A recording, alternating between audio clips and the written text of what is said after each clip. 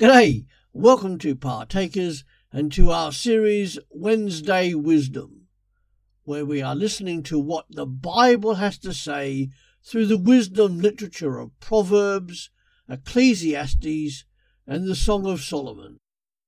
Come on in. Proverbs chapter 2.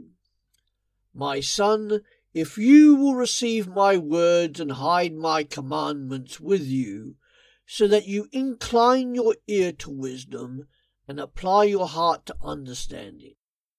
Yes, if you cry after knowledge and lift up your voice for understanding. If you seek after wisdom as for silver and search for her as for hidden treasures, then shall you understand the fear of the Lord and find the knowledge of God. For the Lord gives wisdom.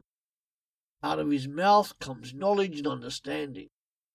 He lays up sound wisdom for the righteous. He is a shield to them that walk uprightly.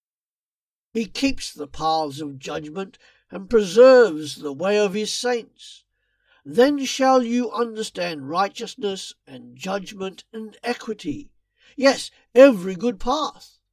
When wisdom enters into your heart and knowledge is pleasant to your soul, discretion shall preserve you, understanding shall keep you, to deliver you from the way of the evil man, from the man that speaks forth things, who leave the paths of uprightness to walk in the ways of darkness, who rejoice to do evil and delight in the disobedience of the wicked, whose ways are crooked and they are disobedient in their paths, to deliver you from the strange woman, even from the stranger which flatters with her words, which forsakes the guide of her youth and forgets the covenant of her God.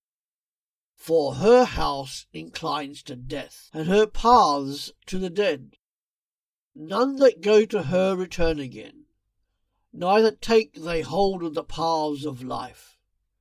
That you may walk in the way of good men and keep the paths of the righteous.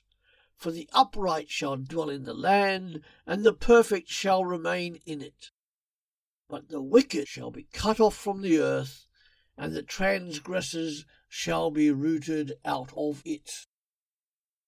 That's it for today. Come back every day to Partakers Podcasts to hear something to encourage and uplift you as a Christian disciple, regardless of where you are in the world. You can also visit www.pulptheology.com to purchase our books via Amazon. See you later.